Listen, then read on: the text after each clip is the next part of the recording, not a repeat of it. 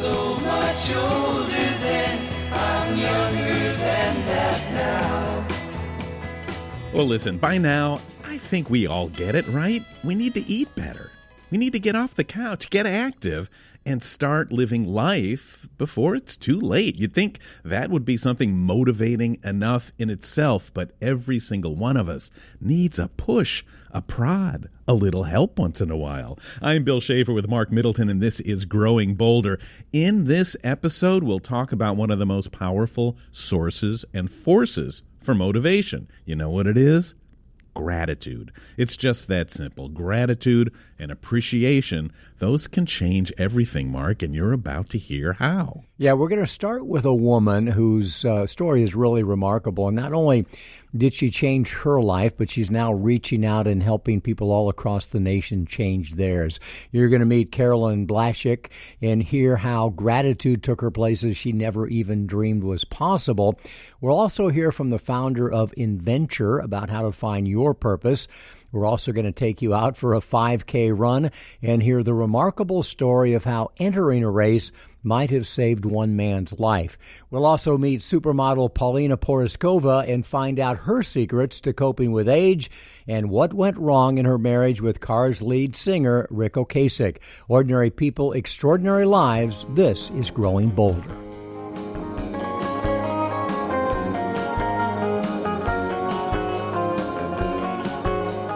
Everybody talks about the importance of gratitude and being grateful. Why is that such a common theme? Well, it's because gratitude can change your life. I'm Bill Schaefer, and this is Growing Bolder. Now, think about this. You remember when the terrorist attacks hit on 9/11/2001. Do you remember how you felt at that moment, that day? Well, those images burn their way into our hearts, especially of our next guest. She could not shake it. She was driven. She needed to take action, to do something to make a difference. And what she did led her down a path towards creating an organization that has touched the lives of millions of service members and first responders who just need to know that they matter and that somebody cares. The organization is called Operation Gratitude, and its founder is Carolyn Blashik. How are you, Carolyn? I'm great, Bill. Thanks so much for having me on. Yeah, I hope I sort of encapsulated the beginning of how this idea sort of manifested itself with you. And we think your story is really important because we all felt like you, feel like you. But, you know, most of the time we just settle back down and we go back to our same routine. And I think it's because we just don't realize that one person can make a difference. Well, I think you're right. And yes, you very beautifully encapsulated how I felt at that time. And in fact, how I think almost all Americans felt at that time. And I think that's the secret behind the success of Operation Gratitude. When you talk about my motivation, I mean, yes, it was, I needed to express my own thanks and, in fact, gratitude towards all of those troops who were putting their lives on the line for us and for me. And when I started the organization, I really wasn't thinking about starting an organization. I was just wanting to send care packages as my way of saying thank you on just a very personal level. Over the course of several months of doing it by myself, completely just out of my own home, I started to see that there were hundreds, if not thousands, and then millions of Americans who felt exactly as I did. They wanted to say thank you in some way, in a hands-on way, in a really overt way, and doing something more than just writing a check to some, faceless organization. They really wanted to do something and feel like they were doing their part in this effort. And so really, I just started shepherding this movement along. I mean, it was really the thousands of volunteers and Americans who made it actually happen. I mean, 3.5 million care packages later, almost 20 years later, I certainly couldn't have done that on my own. Let's make this clear too, Carolyn, just so we understand how this evolved. So before you did this, how many organizations had you run before? None. I mean, I ran my home. I raised my kids. Isn't that something? Because we all sort of think in our minds, well, she must be someone who's had a ton of experience in this industry or in this, in this direction. But where were you in your life at that time? Where were you when 9/11 happened? And what were you thinking? Where did you think this would go? Well, where I was is, I had 2 teenage kids. When I started Operation Gratitude, my daughter was heading off to college, and my son had just gotten keys to a car and a credit card, so he was going to be pretty independent. I had been a lawyer at a very early stage of my life, or adult life, but then I had really been a full-time mother for many, many years, and involved in school things and community things, but nothing of the sort that Operation Gratitude became. And when I started, I really, as I say, I just wanted to express my own appreciation. And I think, like most of us, no one thought that the war was going to keep going and going and going and going. We did not expect it to turn into one of these forever wars. And I thought this would just be the next 6 months of my life of sending care packages.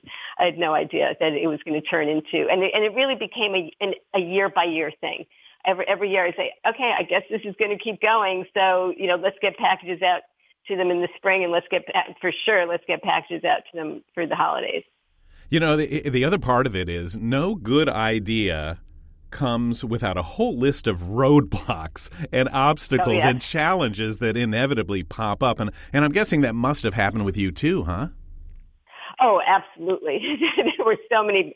There were logistical problems. There were obviously financial problems. There were problems getting the items. There were bureaucratic and regulatory problems. There were always all kinds of issues. So did you get overwhelmed? Did you start thinking, what have I done? What have I created here? Oh, absolutely. Yes, absolutely.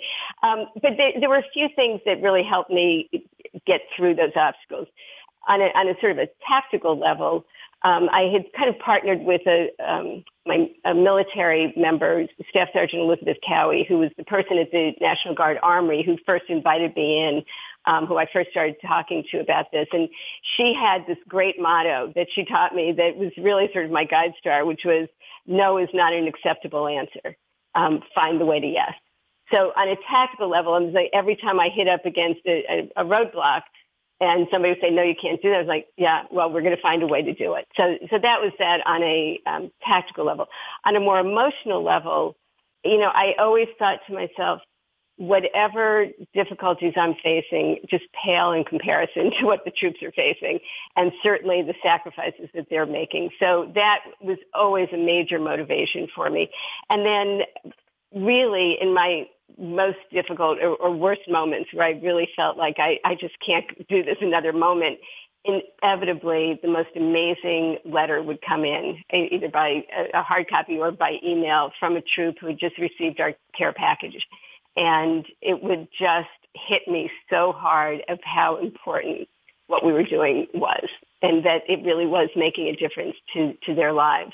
And that would always then put me over whatever hump I was at and get me to keep going. Carolyn, I cannot imagine the impact that your organization has on individuals, on ordinary, everyday people. Can you help us understand what some of those letters would say? What kind of an impact are you making? Yes, there's definitely an impact, and even to this day, and I do want to stress that this wasn't just, back in those early days, but even to this day, what's so interesting is that the feedback we get from the troops or from their family members is very consistent. And the first is many don't receive anything else besides our care packages and those beautiful letters, especially from children or from just Americans that say thank you to them. And it's important for them to understand, even if they do get things from their family members or their own loved ones, knowing that the American people in general recognize and remember them and appreciate what they're doing.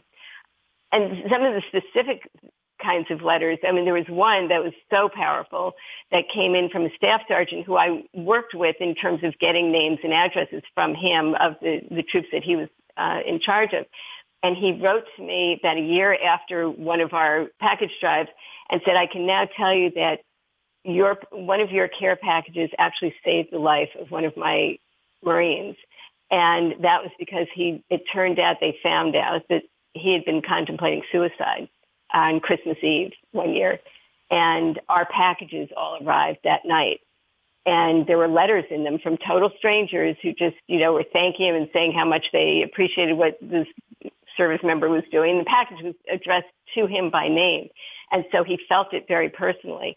And in reading those letters, that service member realized, wait, there is hope and there is reason for what I'm doing, and people do recognize and acknowledge me. And it saved his life. And he then sought help from the chaplains. And a year later, he was doing great. He'd gotten promoted. He'd gotten engaged. I mean, he had re-engaged in life and got engaged to get married. So it really, letters like that are so, so powerful. And we continue to receive them. Carolyn, it's all because you expressed a little bit of gratitude. I mean, it's amazing how powerful that is. Can you? So let's talk about gratitude. How do you define it, and why do you think it's just so important?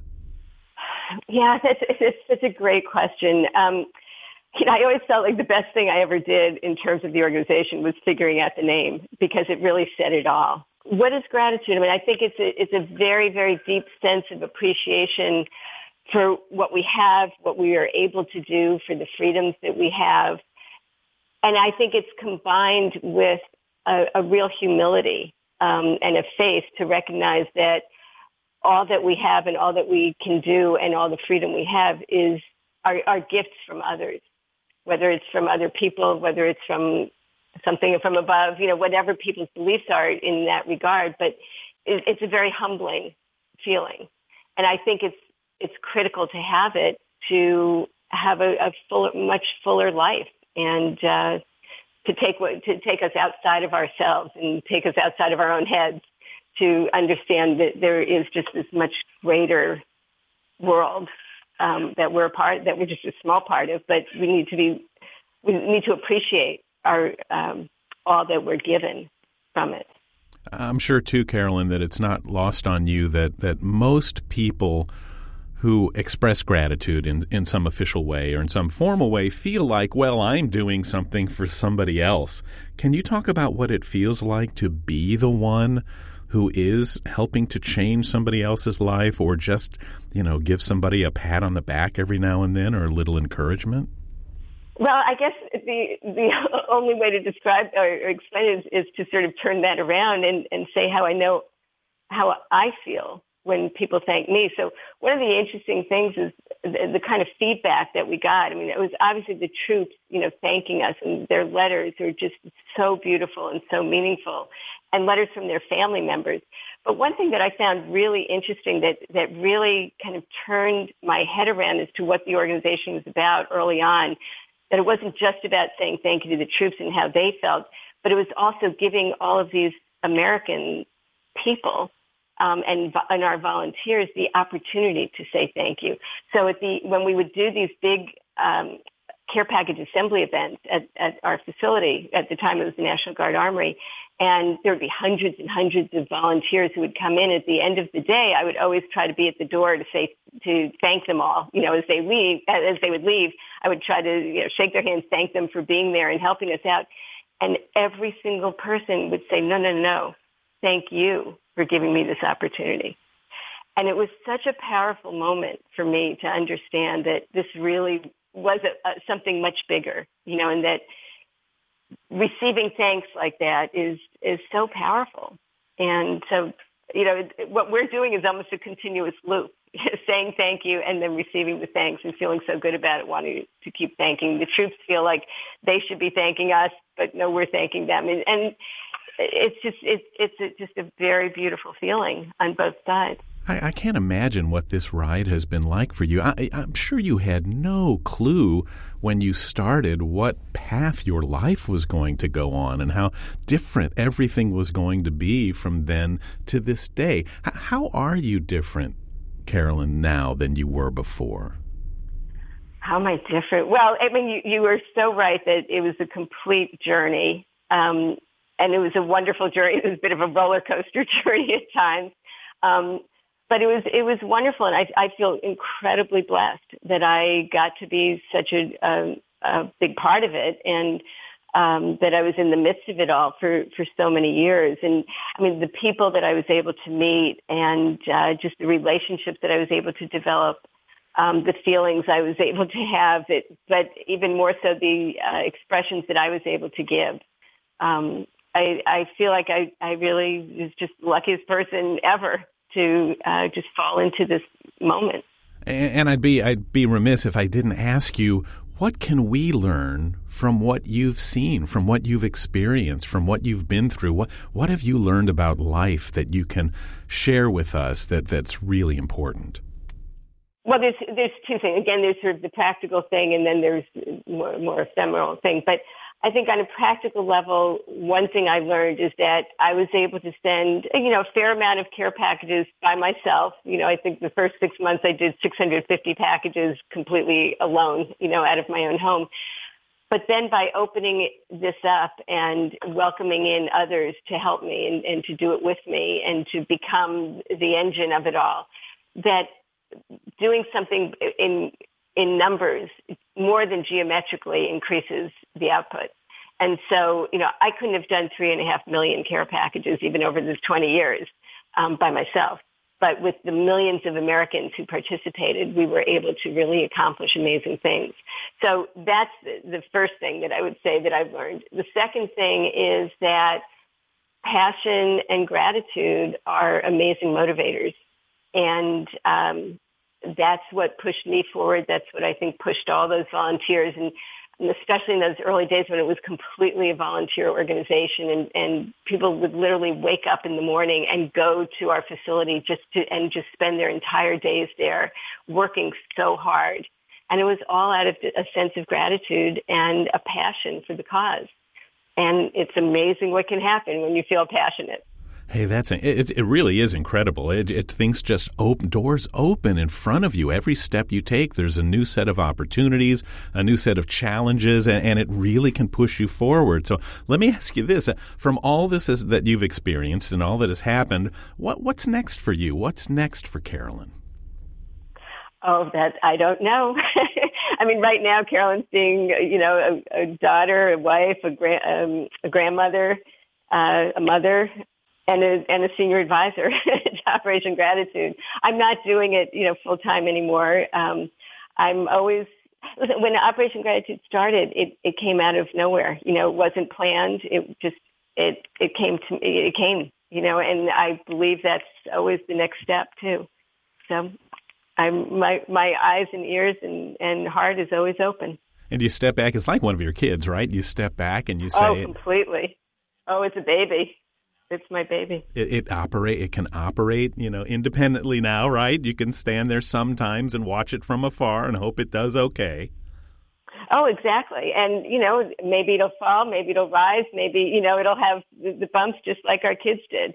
And, it grows that way and it learns, and I learned from it as well. And, everything will progress. I mean, it looks very different today than it did when we started it almost 20 years ago. And that's a good thing. That's progress.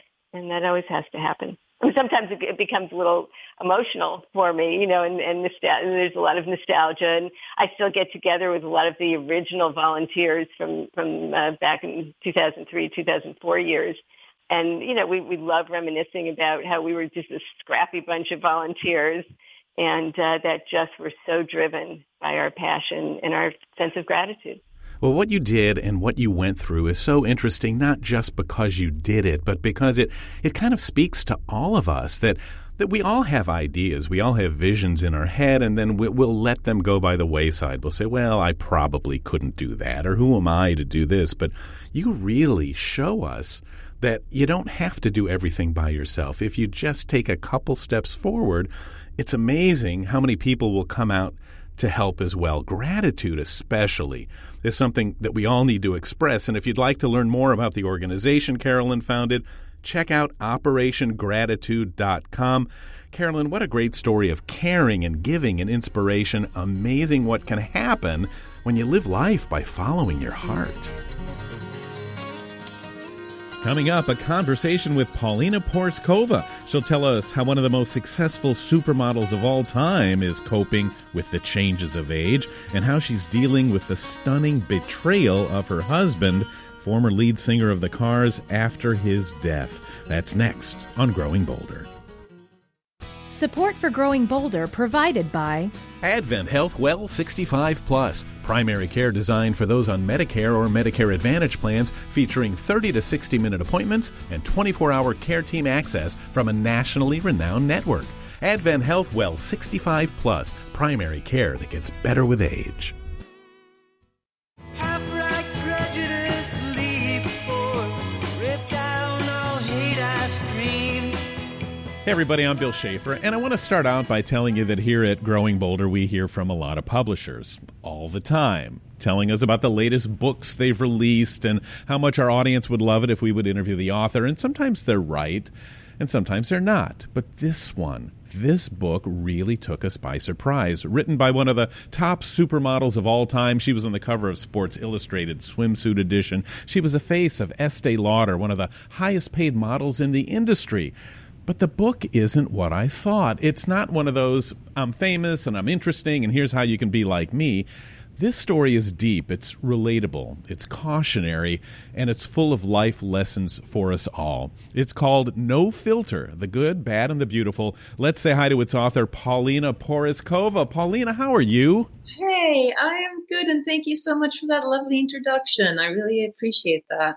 You know, and we have to thank you, too, because I did not expect what was between the covers of this book. Because for someone who, I guess, spent their career trying to look as good as possible, I mean, you point right at some of the things in your life that don't look so good. And even with the title, No Filter, isn't that kind of an insult, as in Paulina, oh, yeah, no filter, she'll say anything. Why did you choose that title, and what made you write the book?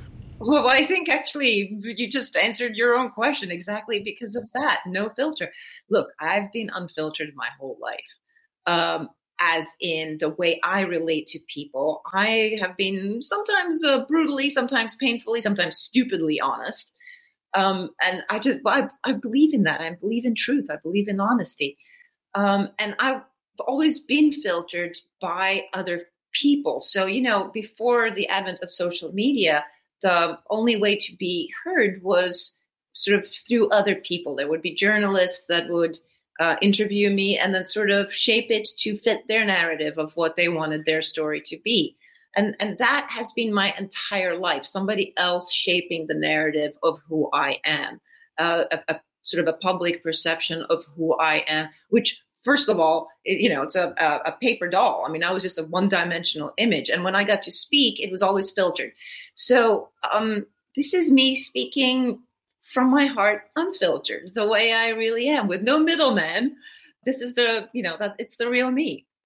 Hey, Paulina, there's honesty and then there's openness, and the two don't always have to be the same. But the reason that I'm so glad you wrote this book is because I think so many men and women, but mostly women, you're such a great example for things that people feel anyway in their own lives, but 10 times more because you were in an industry that's so dependent on your physical appearance. But doesn't all women go through this? They lose confidence. They wonder if maybe everybody's right. I'm not worth as much as I was when I was younger, or why aren't I as popular as I used to be?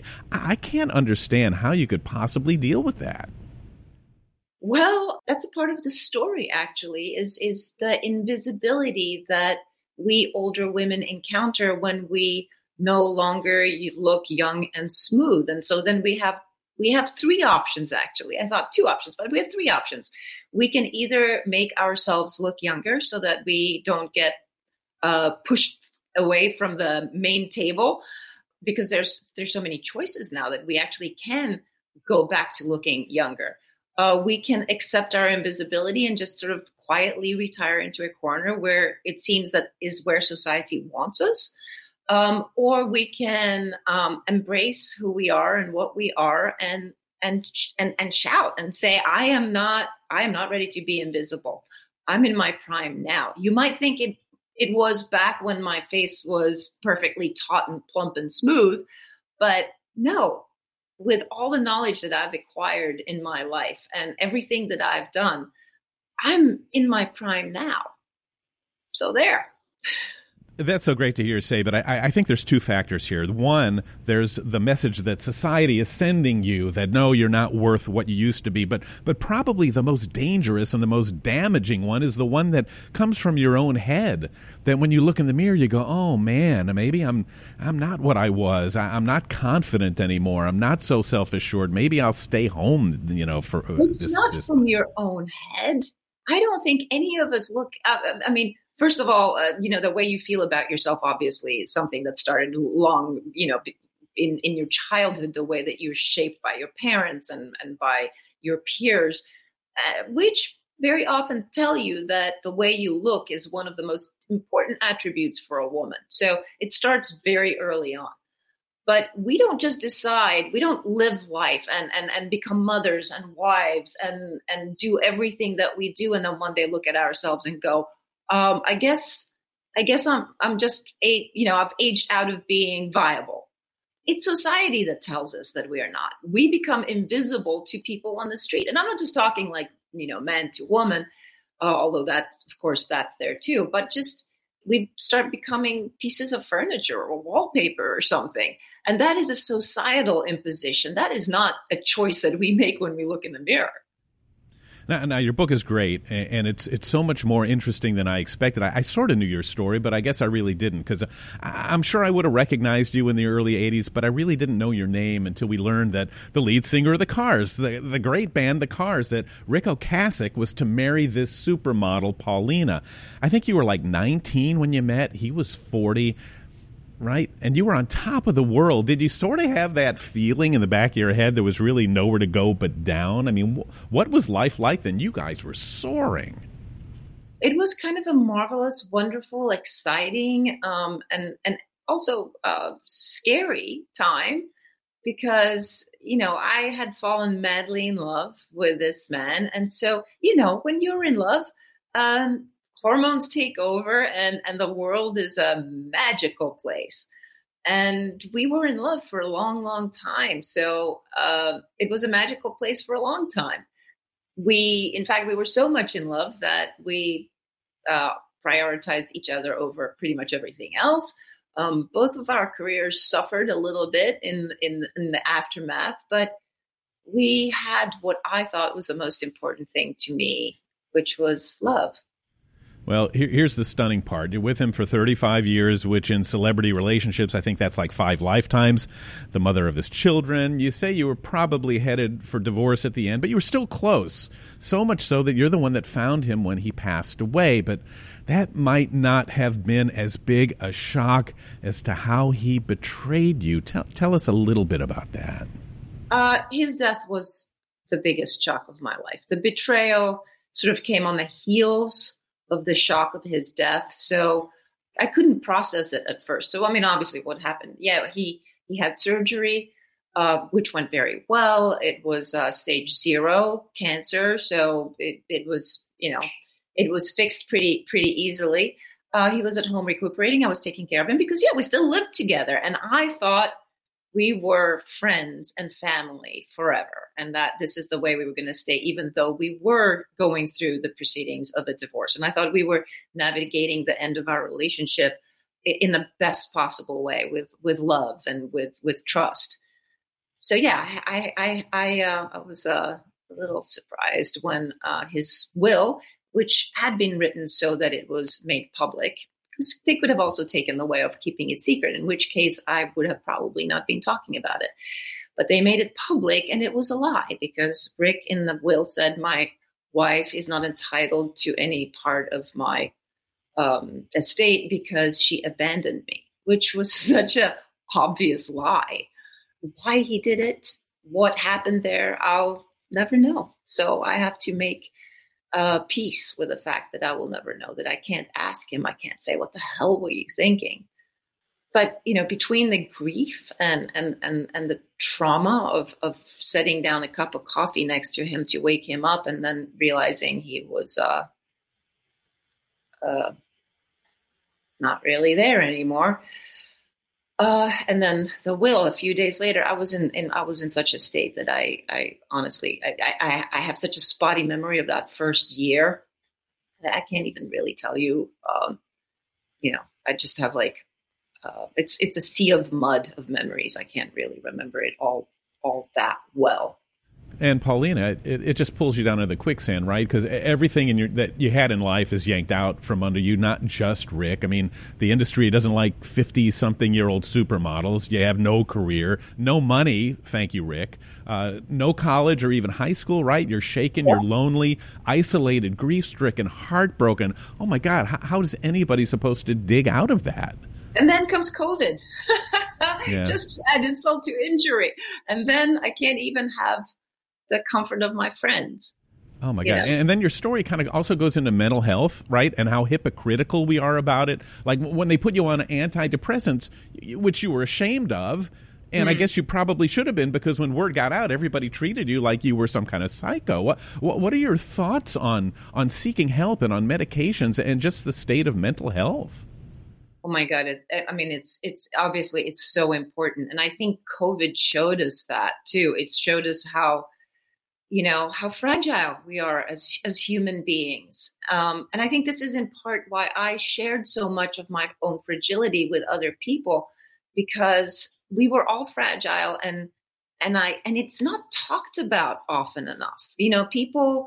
People want to keep up a facade that they're okay, that they're fine, because if you are vulnerable, then, you also risk getting shot down, obviously, which, I shared my vulnerabilities on Instagram and I got a lot of support, which is kind of what I think kept me afloat for some pretty hideous times.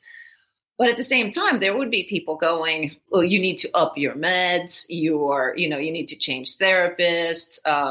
Lady, you're a narcissistic old cow. We don't care how you feel. Well, you think you're so special. I mean, and when you're hurting already, that's not super helpful to hear. And let's not just dwell on that, because the book, folks, you really do need to check it out. But look, we're talking to somebody here. Yes, you had a great career as a model, but you've done a bunch of movies. You've done a lot of TV. You're a great writer. I think you've even written a novel. In life, all of us need a what's next. So what's next for you? That's a really good question. I have absolutely no idea. I feel like I'm, how when you first come of age and the world is wide open to you and you're filled with hope because you're going to go out there and conquer the world and find love and have a house and have a family or amazing career or whatever it is that you want to do. And I'm like second coming of age. This is it. Like my life was wiped down. Somebody gave me an unexpected gift and burnt my house down to the ground. And so I have to build myself a new one. The difference is that this time I have the tools and I know what kind of house I want. Well, that's some gift, Paulina. I sure hope that I'm not on your Christmas list. You know what? Your whole life you've been looked at, and this is a real attempt to be listened to. So tell us, what do you want to say? What's your message, your warning for us? I don't have a warning, and I don't even necessarily have a message. I'm sharing myself because I know how awful it feels to be isolated and absolutely alone and feel like no one hears you and no one cares.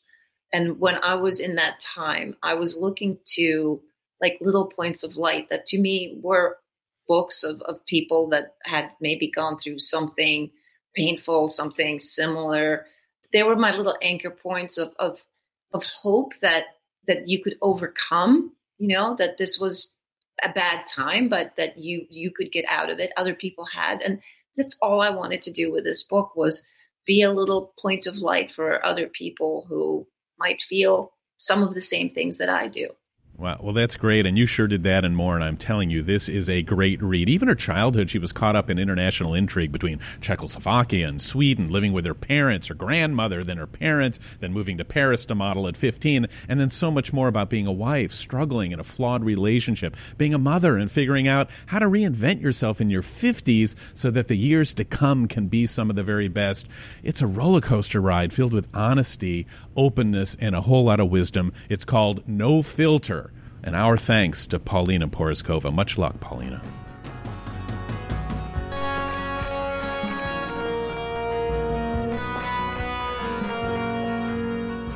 Up next, we all know that running is a great way to get and stay in shape. Well, you're going to meet a man who says it very well might have saved his life. That's next on Growing Bolder. Stay connected to Growing Bolder for daily doses of hope, inspiration, and possibility. Find us on Facebook, Twitter, and Instagram for our latest stories and motivational pictures.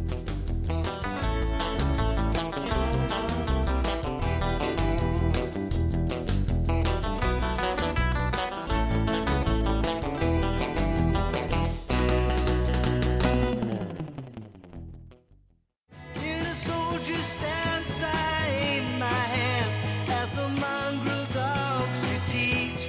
Well, one of the best things you can do for your health is to get active. You know, it doesn't take much to start. Just walk out the front door, go for a run, and little by little, you kind of build up your strength and your stamina. And hey, Mark, before you know it, you could even call yourself a runner. You know, the truth is, Bill, we are all born to be runners. It's in our genes. It's in our DNA. And you will see that, you know, if you have this thought that all people who run in your local 5K races are big-time athletes, you will be surprised to know that most are just like you and me.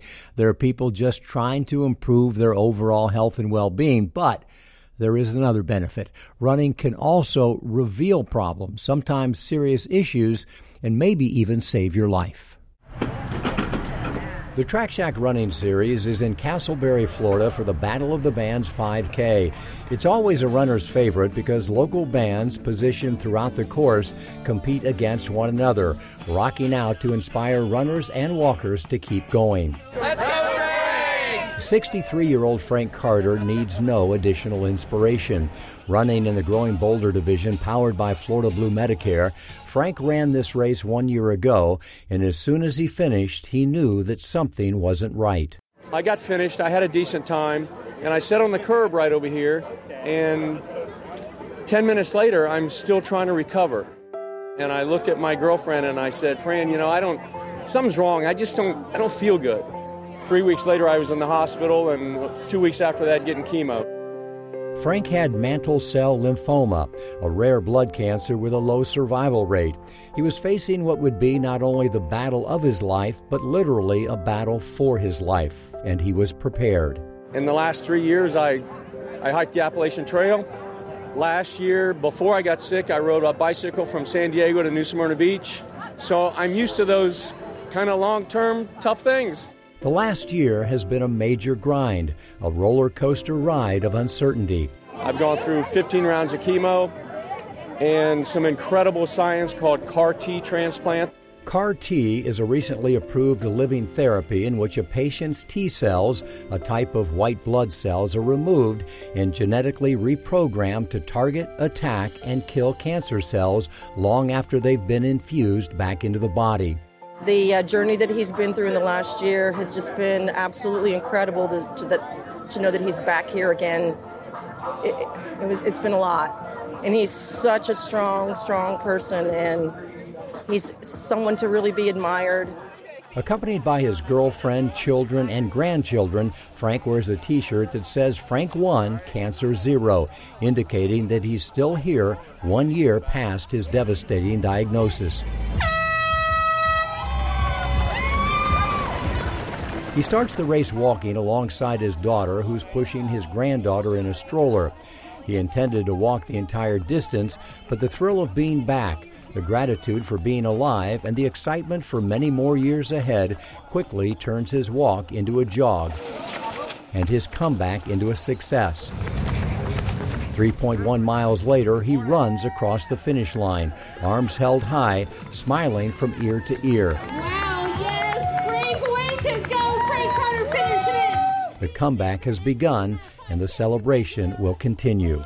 I just put together last week a list of 60, 70 people. Going to have a party at my house. And it literally is a thank you party for those people. So the village is real. What's it mean to you to see him come full circle and be back at this race? You're trying to make me cry. It's incredible. It's incredible to see him healthy and to look great again. And he's our rock. He's everything. He means the world to all of us. What have you learned from him? Perseverance, for one. You know, he's the kind of guy that never gives up on anything. And his positive attitude has brought everybody along with him. And no one's ever felt anything negative. Everyone's always had this hope, this positivity. That's what he portrays to everybody. What does today mean to you? It's everything. To see him here, to see him back, to see him finish this race, it just means everything because we weren't sure for a while. I love this man to death. Frank is in remission now, and the next year is critical to beating cancer for good. Before leaving, he and Fran returned to the very curve that they set on 1 year ago, the one where he knew something was wrong, the one where a battle for his life began. It's a touchstone of sorts, a place to pause and be grateful for family, friends, and incredible health care, a place to acknowledge the power of persistence and the gift of each day. I'll be back every year with the same shirt on, but the score up here is going to change. This one's not changing. Not going to get me. So, yep, going to keep coming back. I'll be here for a long time every year. Yep, good stuff.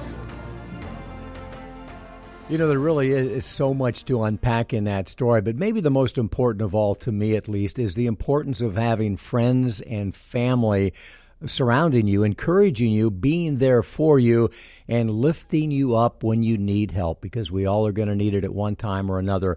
People, your social circle, can be powerful medicine in and of itself, and if you give it a chance, you will find the running community in your area to be as supportive as any you'll ever find.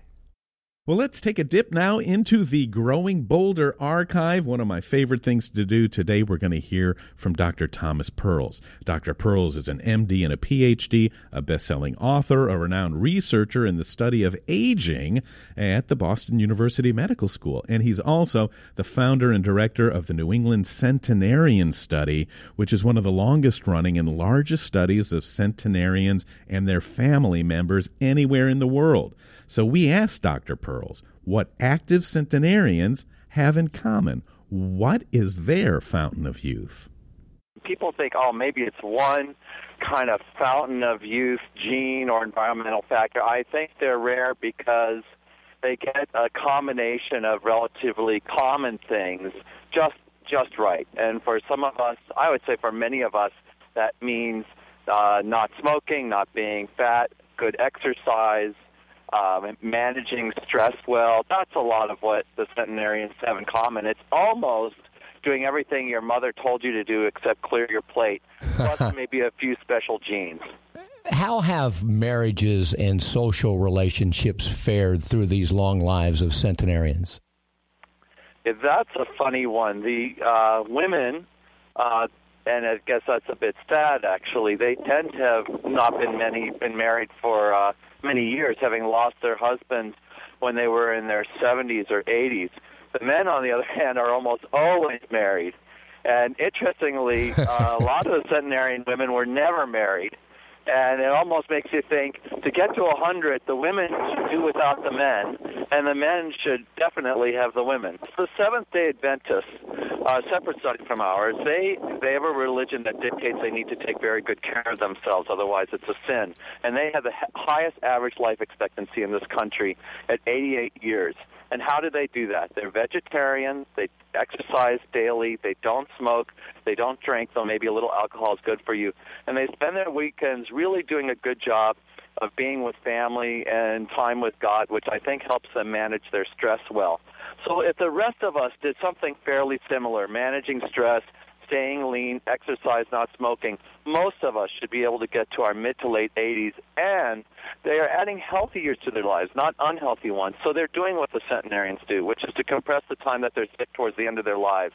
That's what I think people should be doing. They shouldn't be thinking some fantastical thing about living to 1,000. They shouldn't be waiting for some magic pill. They just need to be doing those things, and I think we'll see a huge improvement in the overall health of our society.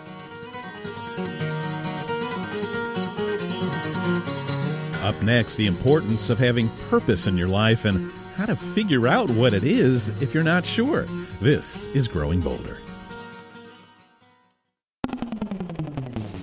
Subscribe to Growing Bolder magazine, now with more information, articles, and photos than ever before. This quarterly publication is unlike any other, filled with the kind of inspiration you need to live your life to the fullest. More information at growingbolder.com/subscribe.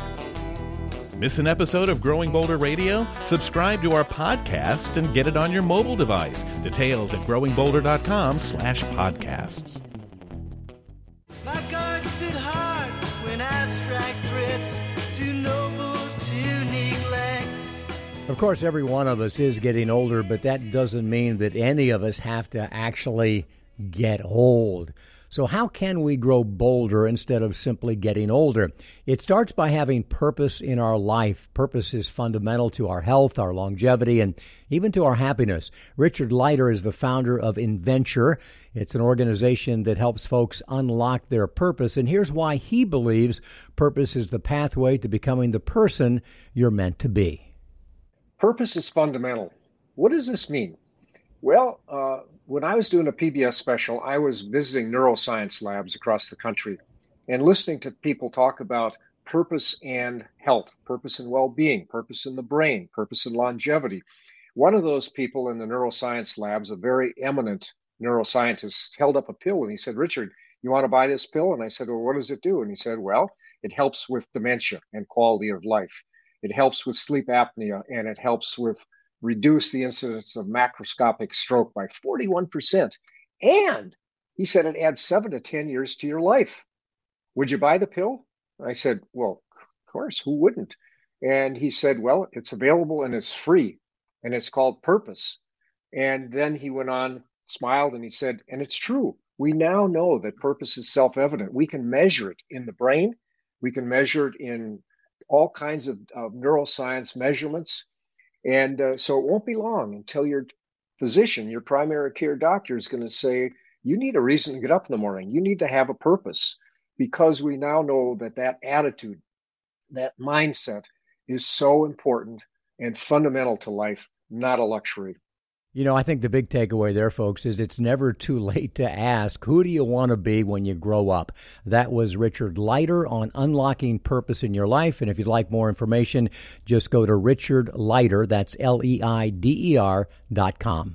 You know, we all do have a purpose, and it doesn't always take that much to find it. Like, for example, Mark, your purpose is to wrap up this radio show by telling us what's on your mind, an issue or topic that you want to call our attention to. You know, I get asked all the time from people is, why does your message resonate so much? Why do we have so many followers on Facebook, on this radio show?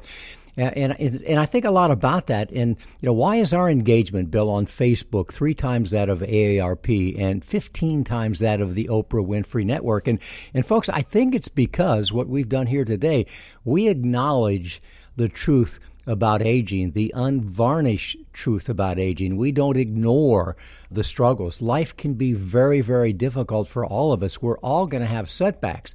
But we also look at the good side of aging, the opportunity of aging. And, you know, when you look at the good and you look at the bad and you shove it through the strainer of life, when you throw it into the blender of life, when you look at it through the prism of life, really what comes out the other side is opportunity. Nothing more, nothing less. The opportunity to give up, to give in, or the opportunity to keep moving forward. And Bill, what we know in the stories that we tell is that it's possible to extract joy out of life, even if you're not 100% healthy until the very end. And I think that's why our message resonates, because it's not Pollyannish thinking about growing older. It's the real, unvarnished truth. It's bad, it's good, it can be better if you want it to be. And the more you strive to make it good, the more you do things that are good for you, the lesser the bad times are, or at least you're giving yourself a better chance at fighting through. You know, we all know people that have gotten old poorly, that end up sitting surrounded by four walls and don't feel like going out, don't feel like learning. They're not curious about what's going on. And it's very sad, and we all sit around, and really the best blessing we can all have is hoping that never happens to us. And I think you'll find these threads running through everything we do, folks, and they were certainly in this program. The importance of purpose, the importance of passion, and the critical importance of surrounding yourself with a community of people who can support and encourage you. There you go, folks. Aging can actually be one of the best times of your life. All you have to do is get out there, live your life to the fullest, and start growing bolder. The Growing Bolder radio show is a production of Growing Bolder, LLC, all rights reserved.